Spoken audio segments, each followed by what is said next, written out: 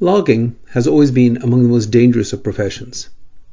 There are a number of perils, including rough terrain, powerful and hard-to-operate equipment, and the remoteness of locations for medical facilities should anything go wrong.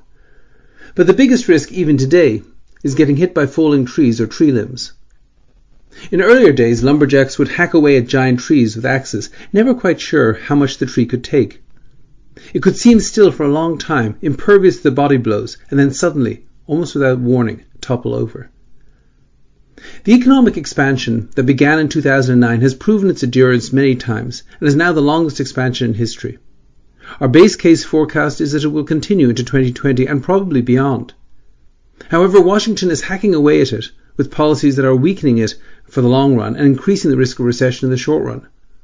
These include the hangover effects of excessive fiscal stimulus, a restrictive immigration policy, volatile and rising trade tensions, and counterproductive monetary easing. For the moment, this is still a strong tree being attacked by small axes. However, investors should take note of the danger, both when calibrating their return expectations and in focusing on valuations and global diversification. On fiscal policy, last Friday the President signed a bill suspending the debt ceiling and providing for a roughly 3.5% increase in discretionary spending over the next 2 years. While this confirms a long-term path of trillion-dollar deficits, it represents little extra stimulus in the short run. More importantly, many of the economic effects of the 2017 Tax Act were front-loaded, including expensing of capital equipment purchases, incentives to repatriate overseas profits, and reductions in individual tax rates. This may have brought forward spending into 2018 that would otherwise have occurred this year. With an infrastructure bill now apparently on the back burner, fiscal policy is unlikely to provide any boost to demand in a slowing economy. On immigration, while media attention is focused on illegal immigrants, the government has also reduced legal immigration.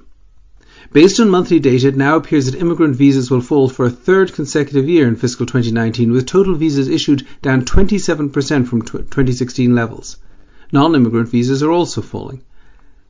In their most recent forecast, the Census Bureau projected that America's working-age population, that's people aged 18 to 64, will grow by just 0.2% between 2019 and 2020, with all of that growth coming from people who were not born in the United States.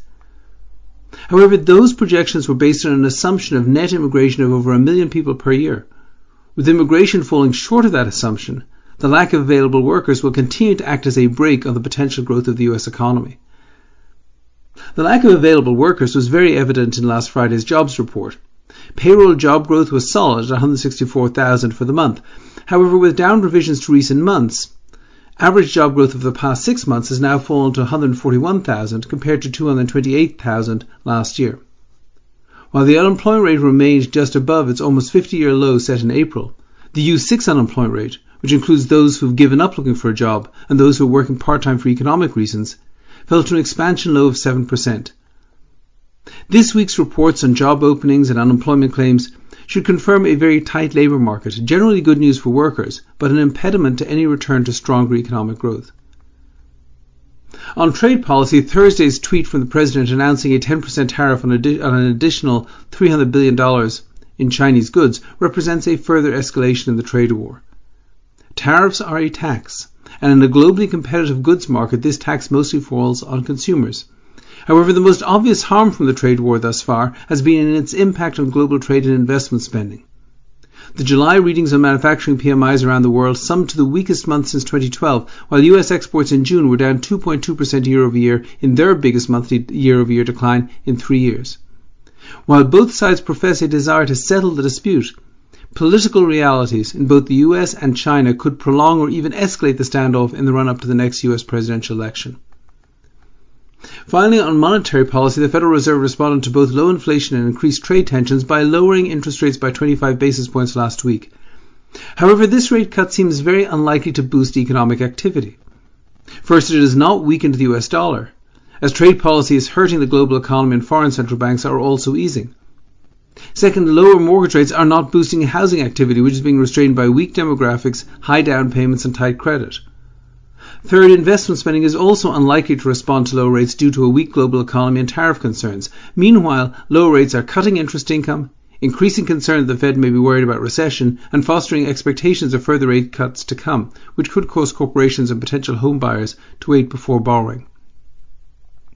While past fiscal excess and current immigration restrictions limit the economy's potential to grow in the long run, the greatest immediate danger to the economy lies in Washington underestimating the damage done by an escalating trade war and overestimating any help the Federal Reserve can provide in offsetting it. Although the odds remain in favour of continued expansion, these policy risks highlight the importance of focusing on securities and sectors that look attractive from a valuation perspective and increasing global diversification. It also underlines the importance of hedging equity risk either directly or through the use of long-duration, high-quality bonds. In investing, as in logging, it is important to refrain from taking unnecessary risks and have some insurance against risks such as those presented by government policies, which you are powerless to avoid.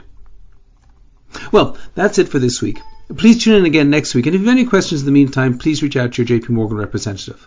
This content has been produced for information purposes only, and as such, the views contained herein are not to be taken as advice or recommendation to buy or sell any investment or interest thereto. Reliance upon information in this material is at the sole discretion of the recipient. The material was prepared without regard to specific objectives, financial situation, or needs of any particular receiver. Any research in this asset has been obtained and may have been acted upon by JP Morgan Asset Management for its own purpose. The results of such research are being made available as additional information and do not necessarily reflect the views of JP Morgan Asset Management. Any forecasts, figures, opinions, statements of financial market trends, or investment techniques and strategies expressed are those of JP Morgan Asset Management unless otherwise stated as of the date of production. They are considered to be reliable at that time, but no warranty as to the accuracy and reliability or completeness in respect of any error or omission is accepted. They may be subject to change without reference or notification to you. JP Morgan Asset Management is the brand for the asset management business of JP Morgan Chase & Company and its affiliates worldwide. JP Morgan Distribution Services Incorporated. Copyright 2018, JP Morgan Chase & Company.